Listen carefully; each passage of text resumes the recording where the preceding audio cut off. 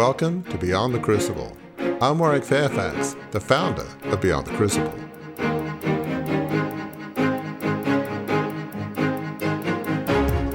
I'm in this place with these women. My buddy who's in charge of the trip is taking us through the slum and showing us different things. And I have my phone and I'm typing into it. My mind is just racing. I'm thinking, you know what someone needs to do? They need to create a business that provides jobs to women like this that pay them $8 a day, but it makes a product that is competitive. I mean, these women are working hard. They'd be like the best employees you could imagine. And I come from a factory background. I'm like, why doesn't someone come up with a product that women like this could make? And why not? What if the story of these women and the power of this job was shared with the consumer that's buying the product?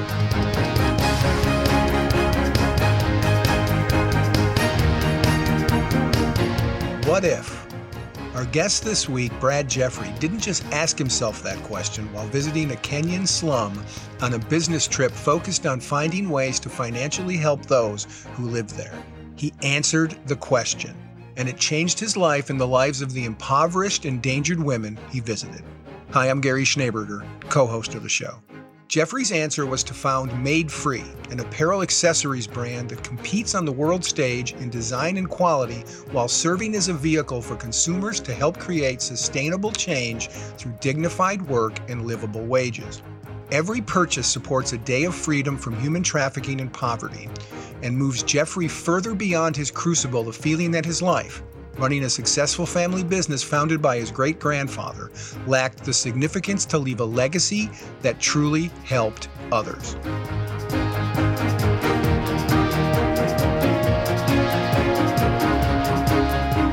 Brad, thank you so much for being here. I love what you do at Made Free, making bags and backpacks to really help combat human trafficking, slavery, and poverty. I mean, it's an incredible mission. The name itself, Made Free, is such an incredible name. But I want to go back a bit to your upbringing. I understand you grew up in a family business environment in the Chicago area. So obviously, as listeners know, I can relate to a family business background. Just tell us a bit about growing up and the family business in Chicago area. So what was life like for young Brad, and hopes, expectations, if you will? What was life like for you?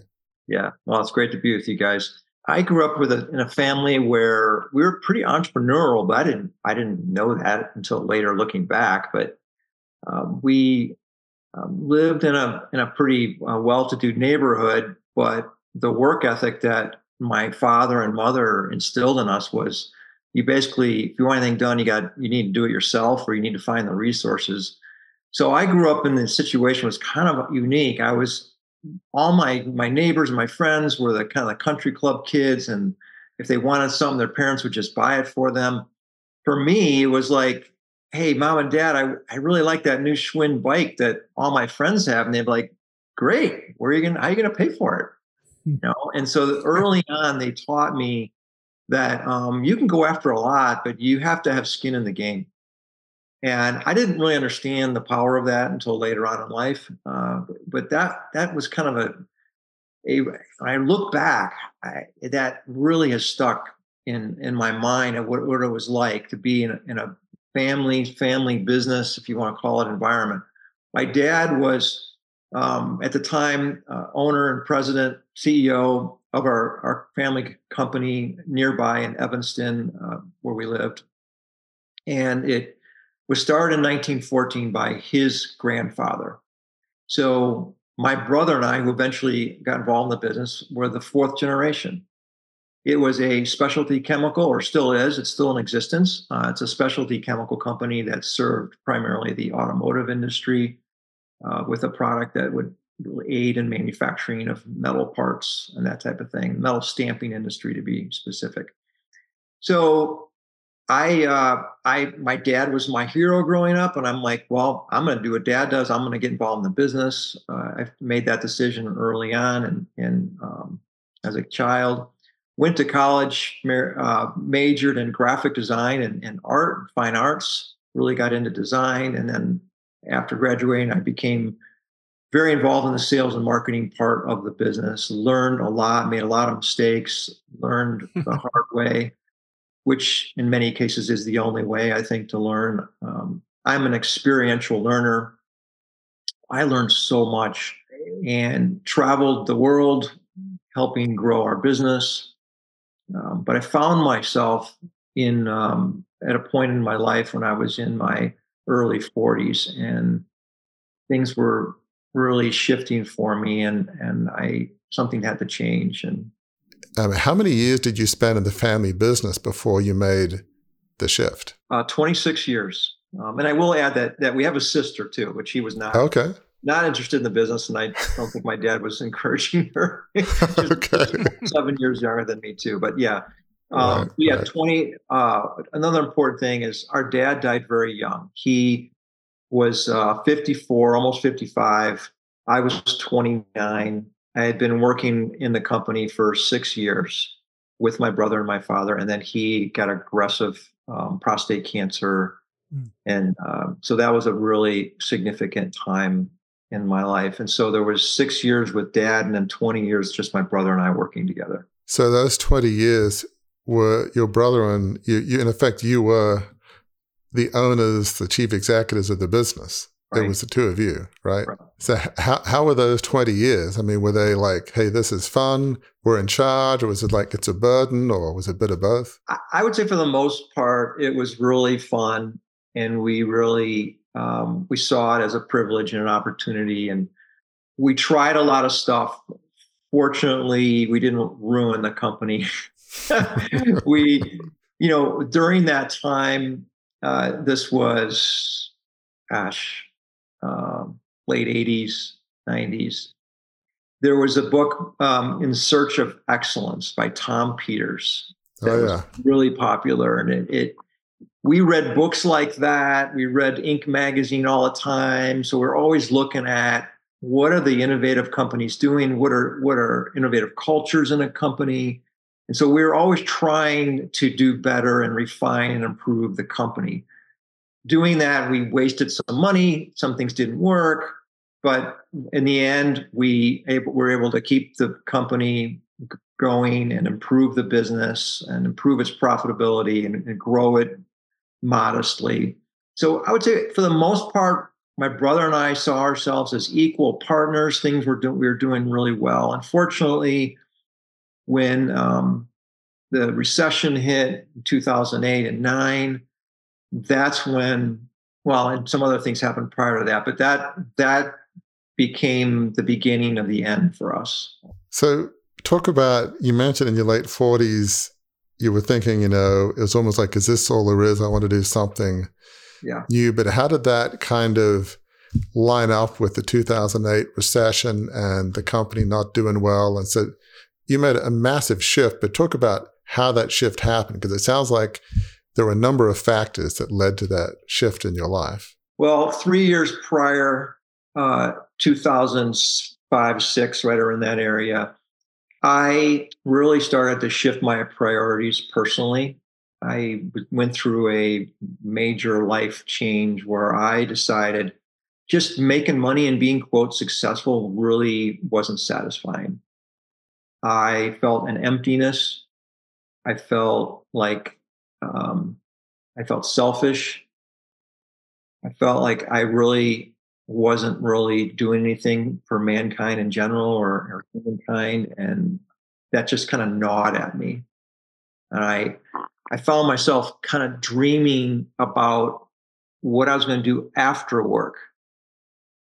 I looked at different outreach opportunities through charities and churches and organizations, and found more satisfaction in my time on the weekends and after work doing, I would say, outreach activities, helping people in need. And that just really fed me more than going to the office. So I was in this tough situation. That led me to go do a retreat down in Dallas with an organization called Halftime, which encourages you to really look hard at your past, your present, and your future, and where you had the most peace and joy in your life that you could remember. What were you doing What would you like to do differently? And challenge you to start making changes in your life. That was a profound moment right there. And those basically a day and a half is all it was down in Dallas. But that really kind of that was a catalyst for changing the way I wanted to live my life. And there was a phrase that you used, Brad, when you and I talked in advance of this recording, that really aligns with what we talk about at Beyond the Crucible all the time. You said that you did not feel like your life was significant.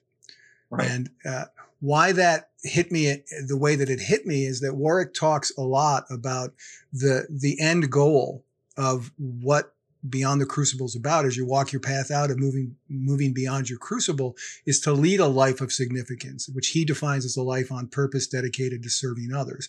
So when I hear you say that your life you didn't feel like your life was significant, that's we've discovered a common emotional experience for folks. Even if the circumstances of the crucible are different, the emotion of there's got to be, as Warwick put it just a little while ago, there's got to be more than this. And that seems to be what fueled you both going to halftime and I would imagine what comes after you go to halftime, right? Absolutely. And one of the questions that's asked during the halftime experience is, if you died today, how would you be remembered? What's your legacy? What would the discussions be like at your funeral?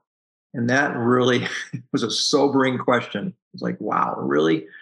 And so as I reflected at that time on what the conversations might be for me at my funeral at that point in my life, I was not happy with that at all. I was like, no, that would not be the way I would want to be remembered. And then you go, well, wait a minute, am I going to die today? Well, probably not. I'm healthy. I'm young enough, and I don't have any things that are hurt that potentially would kill me today, unless I got in a car accident or something. And you say, well, wait a minute, I have a life in front of me. There's a second half, is the way half to talk about it in that time. It's like, there's a second half. I have an opportunity to change that. It's kind of like the Christmas Carol movie, Right. It's, he's like, this is what your life was, and this is where it's going, based on what you're doing. And it's like, but you have a chance to change that. So I love that. And I love the work that Halftime does. That's fantastic. So talk about when you were thinking about, gee, what would my legacy be? What would be the eulogy? What did you feel it was at the time? And what did you want it to be? I believe at the time it was basically like, Brad, he's an okay guy, I guess. He's pretty decent, I guess, and he was successful. He had fun. He had cool stuff. I really liked the house that he built. That was really well designed. And it was very, very shallow, I would say, very shallow things. And it was about me and things that I got for myself. It was less about what did Brad do for others. So I came back encouraged that I could use business as a force for good. I found other companies that were engaging their employees in outreach, getting into the community and doing things to help people, using their business resources to help the community and help others. And so for the next 3 years after halftime, we did that at the family business. We actually did all kinds of community service work. We shut our factory down for different days. I remember one Friday we shut the whole factory down, and it was volunteer. We said, we will pay you to go do something else besides work today. And the factory we're going to go help build a house for Habitat for Humanity up the road.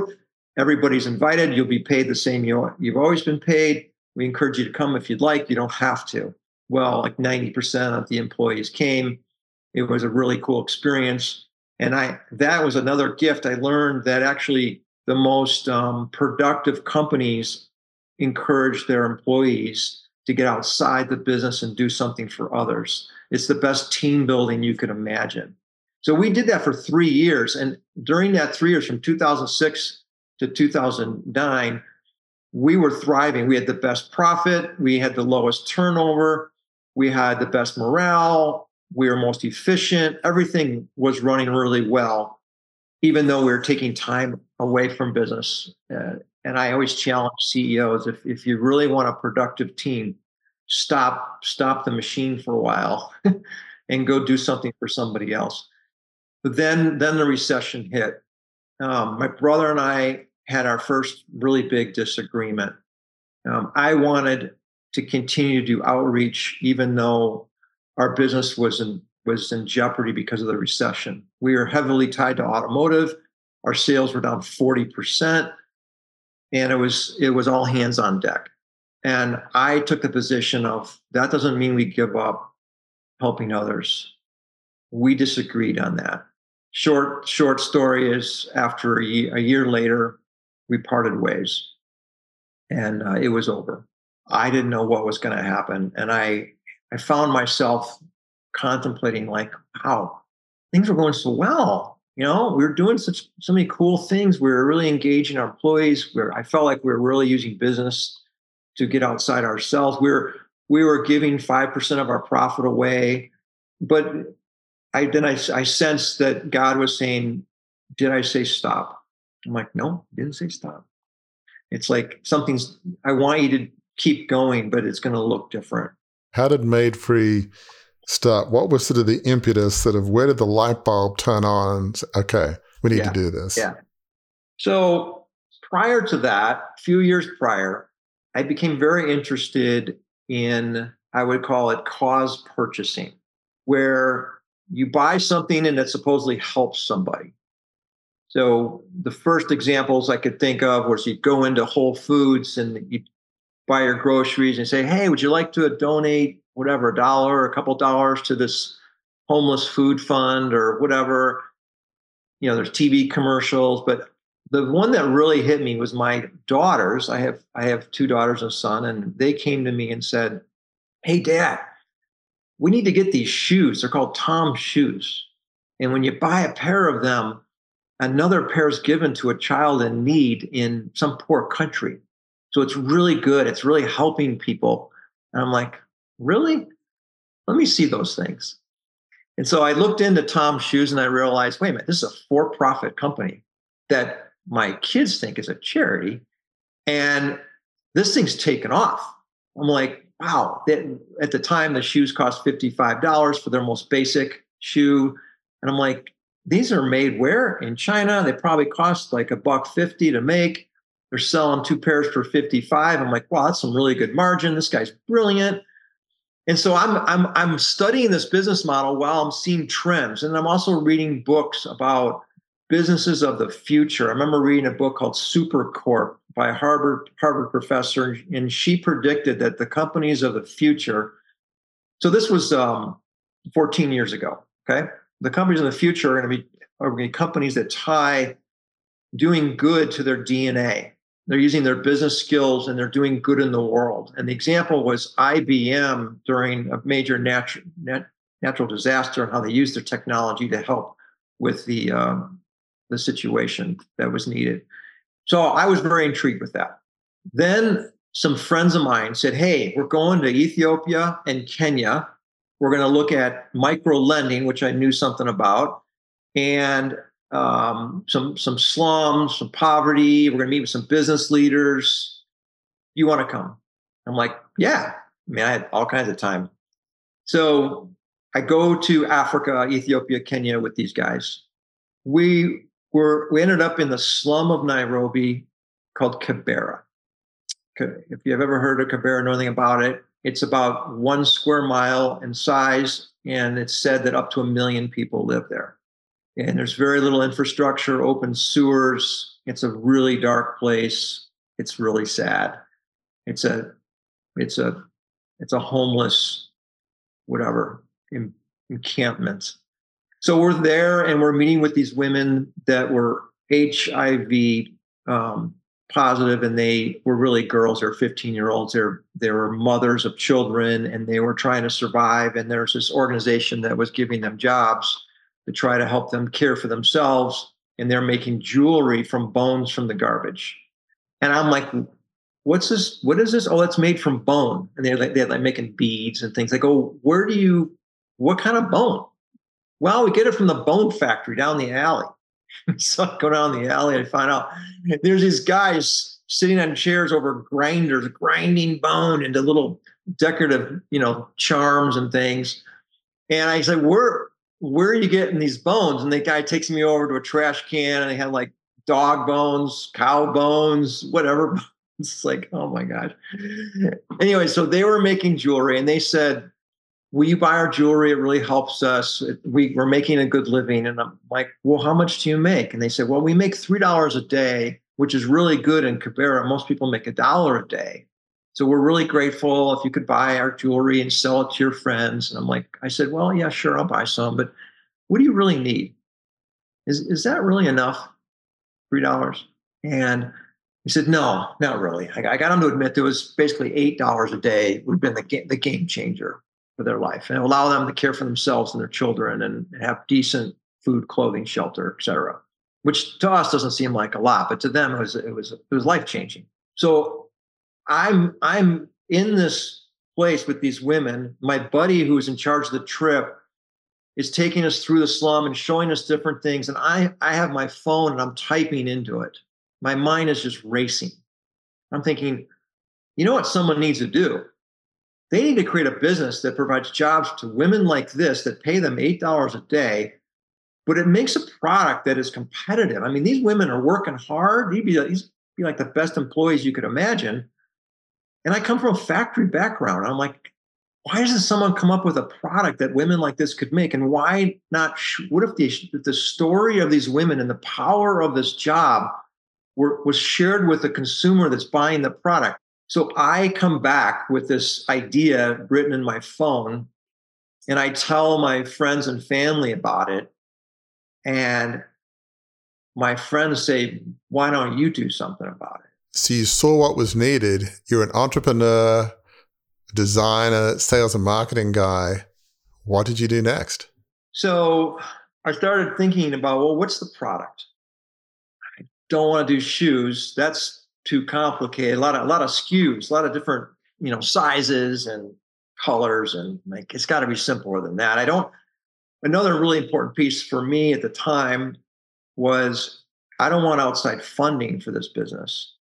And I don't want to give away equity.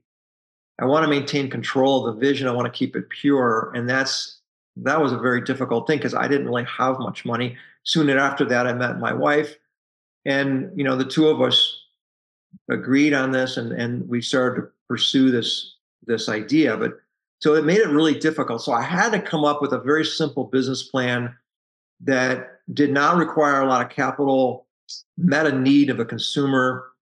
So I looked around. I remember looking around, and I looked in my closet, and I noticed I had 5 backpacks in my closet.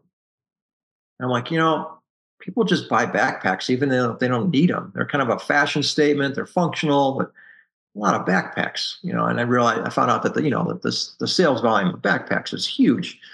And so I decided that, okay, we're going to make backpacks and messenger bags at the time, and maybe a few other little accessories. So I started researching products, what's out there. And the initial idea was, what if we could compete with the major brands that I really liked?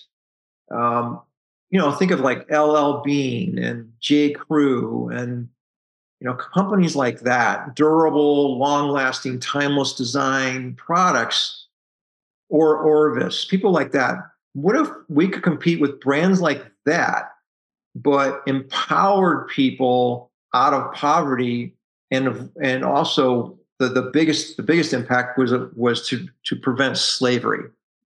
So, and we can get more into slavery, but slavery is the main issue that we're trying to solve. Slavery is a symptom of poverty. So I started just playing around. I would say failing fast, making some really bad product, trying to get someone to sew a backpack for me. Went to try to find anybody who could stitch leather. And I ended up working with this small dry cleaners in the north side of Chicago that happened to be able to stitch leather. I camped out there and helped them, fashion a couple of bags. And then I decided, that India was going to be the country we're going to work on, because as I learned when I came back from Africa from meeting a friend, India is where the most poverty and slavery is, and it is today. And it was the fastest growing fashion manufacturing region as well. I took my canvas, my leather, and my product designs, my prototypes, and I took a trip to India for 3 weeks, trying to find, I'd set up 9 different appointments with some teams that supposedly could make product. And I didn't want to go to factories that were really good at making backpacks because they're not paying people well enough. I wanted them to make $8 a day. And the average minimum wage was about $2 a day, and it still is, by the way, in South Asia. And so I found people that had great hearts and desire, but they were horrible in business. They didn't really know how to make bags, but they told me they did. So I'm traveling through India, and all my appointments turned out to be disappointments. And as towards the end of my trip, and I'm staying in Delhi with a friend, and they're like, you need to talk to so-and-so. They're making bags and they're helping people in poverty. I'm like, really? So I went there, and they actually could make the product. So we started working with them. That was the first partner. And we started making some simple backpacks and tote bags. Wow. And so obviously Made Free has grown, but just talk a bit about the vision. You talk about combating human trafficking and poverty and slavery. So just explain how the difference $8 versus $3 and, you found a good partner there, and I'm sure you have others. So just talk about that vision and why your business model, almost your model of helping people, is different and is a game changer. Mm-hmm. So let's talk a little bit about the fashion industry and how it's tied to slavery. So I think it's like 1 in 6 jobs are tied to the apparel and fashion industry. Huge. The major brands, they're paying, if the factories that are making the brands are legal, they're paying about $2 a day. The way it works in the fashion industry, if you're a big brand, you go to a company that has the scale and the capability to make, 1 million pairs of shoes or whatever. And it's really a kind of a front company. They outsource the actual making of the products to secondary companies. And they create this great facade to the big brands.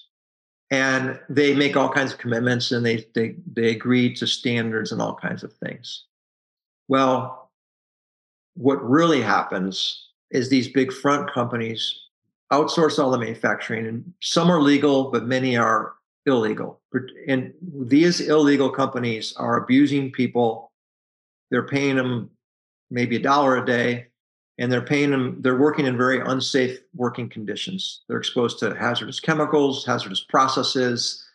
Buildings are not built to code. Because of this non-livable wage problem, people come out of those factories desperate, hungry, tired, not able to really get on with their lives. This is where the vulnerability transforms into slavery. Every minute of every day, someone in a situation that's not making enough is approached by a stranger who says, "Hey, I got a better opportunity for you," only to be tricked and sold into slavery. That's what's going on. And if they have a livable wage and they're empowered and they work for a quality company and they're in a team environment and they have care and all the good things that a good employer would provide, they're most likely not going to be tricked or sold into slavery. And you talked to me, Brad, when we first talked again before this recording, you said something to me about the breadth of slavery globally, that I still can't quite shake the impact that had on me. Share with listeners, how big globally is slavery in terms that they can understand? Because the way you explained it to me about that it's bigger than these companies blew me away. Still blows me away. Yeah. So today there are 50 million slaves. 3 years ago, there were 40 million. So it continues to rise. It's the most lucrative business model, if you really want to call it a business model, of any. It's second to the to arms dealing. Arms dealing is number one, slavery is number two. There's more money made in slavery than Google, Starbucks, and Nike combined. That is just breathtaking to hear that. And what I want to say to the Patagonians of the world, hey, you can do better. It seems like sustainability of the environment is more important than sustainability of the workers' lives. And this is where I'm really passionate about it. So I did the numbers. One thing I did on my phone when I was in that slum is I started to calculate, before you start a business or anybody starts a business, you got to say, this is financially viable, right? Does it make sense financially? And could you pay someone $8 and still eke out enough margin to survive? Well, when I did the due diligence, there's plenty of money on the table. Many major fashion companies have a 7x margin, okay? Meaning they pay $1 and sell for 7. There's plenty of money. But unfortunately, the focus is about sustainability of the planet, which is great, and not the workers. So the good news is we can do both. We can do both. We do both. All of our products are sustainable. We use 100% organic, recycled materials, eco-friendly. We do all the things that Patagonia is doing, but we pay 100% of our workers get paid a livable wage. Actually, more than a livable wage is like $5 or $6 a day. We're paying $8.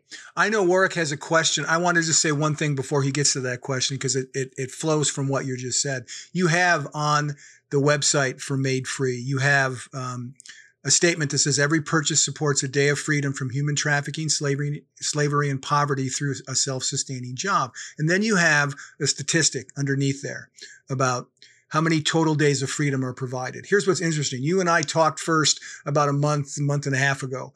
And because of your schedule, we had to reschedule this. So I printed out that page from when we first talked, and the number that you had, 99,031 total days of freedom provided. That was a month and a half ago. I looked at it again this morning and printed it out right here. The number today, just to show folks how this is making an impact. The number today, and I checked just before we got on this recording to make sure it was still accurate, and it was, 100,650 total days of freedom have been provided through the work of Made Free. And I'll leave it with this, and then I'll flip it back to you, Warwick. One of the things you said as you were talking here, Brad, that I wrote down, which was really impactful to me, is that you asked the people you were talking to when you visited Kenya, and they were telling you a bunch of things. You asked a simple question. Huge problem, seems too big to tackle, but you asked a simple question, and I think we can apply that question to everything that we do when it comes to trying to help others, when it comes to trying to live a life of significance. As Warwick says, a life on purpose dedicated to serving others. Here's the question you asked that seemed to have birthed Made Free. Simple question. What do you really need? Power in that question. Certainly for Made Free, certainly for the women that you've helped, certainly for anybody who wants to apply it. It's got to be incredibly fulfilling. But I think one of the things I heard is you talk a bit about Oscar Schindler, and people are very familiar with that movie and saving Jewish people from the Nazis in World War II and hiding them and all. Talk about why, in some ways, you identify, at least in part, with him and some of the challenges he had. Yeah. So another important number is India is the largest populated country now, 1.4 billion. Okay, they're bigger than China in terms of population. There are 300 million people in India that are in destitute poverty, basically homeless. So that's just under the size of the United States. So when you put it in that context, the number is just unfathomable. It's huge. So you can get pretty depressed, and if you just stay there, but you got to break it down into something tangible. And so we're helping about 300 people, predominantly females, with dignified work. We have 3 teams in India, 2 in northeast Kolkata area and 1 down in southern area of Chennai. And I talk to them regularly. They're very grateful for what we can do together. But at the same time, they continually remind me of that there's people showing up every day that need work, and they want us to give them more work. So it's really difficult. I do feel like at the end of the movie of Schindler's List, when he says, and he starts crying, he says, I could have done more. That's where we are. And so we're small. We have great opportunity, and we're really, we're trying to grow and share the good news, particularly with corporations. So one of our big channels, our largest channel that I started because it was out of a way to deal with not having funding and outside money, was we needed good cash flow. One of the big problems in the fashion industry is you have to finance a lot of inventory, and your customers pay slow. So when Kickstarter took off way back when, I'm like, wait a minute, people are paying ahead of time for stuff. What industry pays before they get their product? I'm like, wait a minute, businesses have conferences and events, and they pre-order swag to give to their attendees, and they will pay a deposit at least. So we went after that industry. So our largest customer base is big business. And we got an order 4 years ago for a very large order of 600,000 units. That translates or transferred into 200 jobs for women in one of our teams. The impact on their lives is just amazing. I continually hear stories of what that project meant to them. Women were literally coming to the factory because they heard about this opportunity, and they were telling the leaders, so it's a husband-wife team, and the wife runs the factory, and she comes from the super poor outcasts in India herself.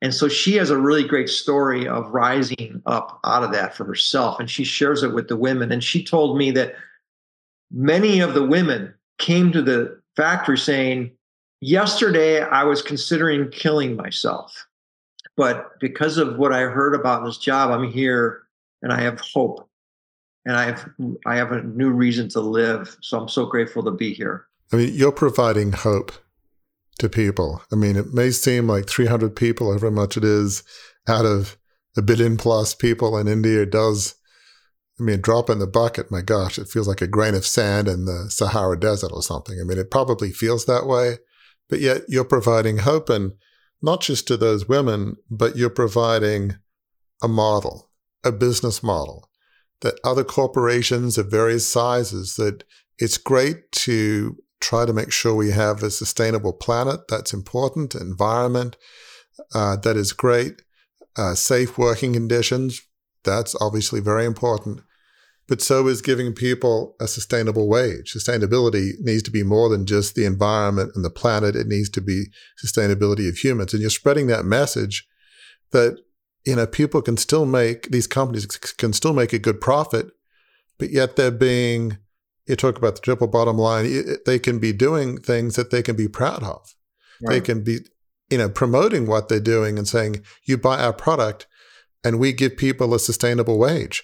In the times that we live in, a lot of people would say, I'll buy that product. Heck, I might even pay 12, 15% more if it gives people a sustainable wage. I mean, people will do that, I believe. I mean, more than I do, but actually, it's not even that much. So there was a study done on T-shirts that if you tripled the labor cost on a T-shirt, it would add 3 cents to the retail price. Brad, we're getting close to wrapping up here, and I want to make sure I do something before we wrap up. And I've done this, just so you know, I've done this. This is about the 120th episode we've had with a guest. And at the end of every episode, I say a version of what I'm about to say. And truly, I believe what I'm about to say in this episode is more important than what I've said in every other episode before it. And that's this. How can listeners who've been moved by this conversation, how can they find Made Free online and learn more about what you're doing? Yeah, thank you. The website is madefree.co, and that's important. .co, that's it. No other letter after that. So that's the web domain, and that's also the Instagram handle. So I would encourage people to reach out, and I'm happy to speak directly with anybody. If they email contact@madefree.co, I will see that email and we can talk one-on-one. We have a challenge for corporations. Corporations spend $25 billion a year on branded swag, logo gear, $25 billion. And if we could get a portion of that, which we are doing that, we're working with some really big brands like Duracell and major pharmaceutical companies and Adobe and Google. And the more and more people think of their swag budget as life-changing, the more we can do to move this forward. Warwick, take it away. So, Brad, thank you so much for being here. It's really inspiring. I know it's easy to feel like Oscar Schindler, but, you're making a difference in hundreds of women's lives, and you're providing a model that could have a multiplying effect of, who knows, 5x, 7x, 10x beyond what you're doing, because obviously your goal is to give people a sustainable way. So you want to have a profitable company, but you're okay with other companies following this model. Absolutely. And providing other people sustainable wages, right? It's Absolutely. More than just Made Free. Happy us. But, happy. So you're inspiring other people. So just more broadly, there may be people in business in different walks of life that are feeling like, I'm doing okay. Life is not terrible, but is this all there is? And in the prep sheet you filled out, you had some amazing comments. Like you talked about, a bit of advice for people, for listeners. And you said, that thing you can't stop thinking about, which keeps you up at night, that's where you'll find your passion and your way to make the world a better place. So there may be people here that feel stuck, maybe capable business folks, but they're like, is this all there is? What would your advice be to them to maybe make a shift, maybe a radical shift? It may be not the path that you've taken. What would your advice be for somebody that was in your position, I don't know, around 2008 or a few years leading up to that when you were going through it? Is this all there is moment? What would your advice be to that person who's where you were all those years ago? Yeah, I would say kind of what you just said, what I said earlier, is that really think about your heart's passion and try not to narrow it down to a particular trade or job. I think a lot of people go, well, maybe I should get into the insurance industry, or maybe I should get into whatever, acting, or maybe I should open up a restaurant, and hold off on the method of execution and just start journaling and reflecting on what you get excited about, what you daydream about, what keeps you up at night, what's natural for you to gravitate towards. We're taught as children and later on in school that if you're not good at something, you should spend more time on that, getting better at that. So and I did terrible in school. I didn't realize I was dyslexic. I struggled in school. But if I struggled in math, the idea would be like, well, Brad, you need to spend more time on math. When in reality, that's not really good advice.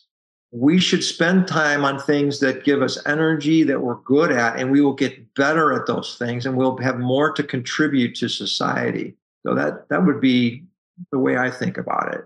I have been in the communications business long enough, folks, to know when the last word on a subject's been spoken, and Brad Jeffery has just eloquently spoken it. So until we're together the next time, please remember that we understand how difficult your crucible experiences can be. And what Brad described today was not what we sometimes have on this show as a really profound physical, emotional, mental crucible that's really life-shattering.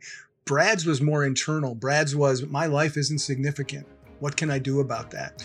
That's just as tough. That's also a crucible. We know how that feels. We also know, though, that those moments aren't the end of your story. If you learn the lessons from them, if you apply those lessons, if you look at things and ask questions like of other people, what do you really need?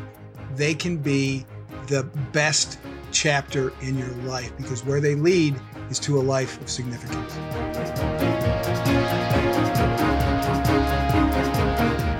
If you enjoyed this episode, learned something from it, we invite you to engage more deeply with those of us at Beyond the Crucible. Visit our website, beyondthecrucible.com, to explore a plethora of offerings to help you transform what's been broken into breakthrough.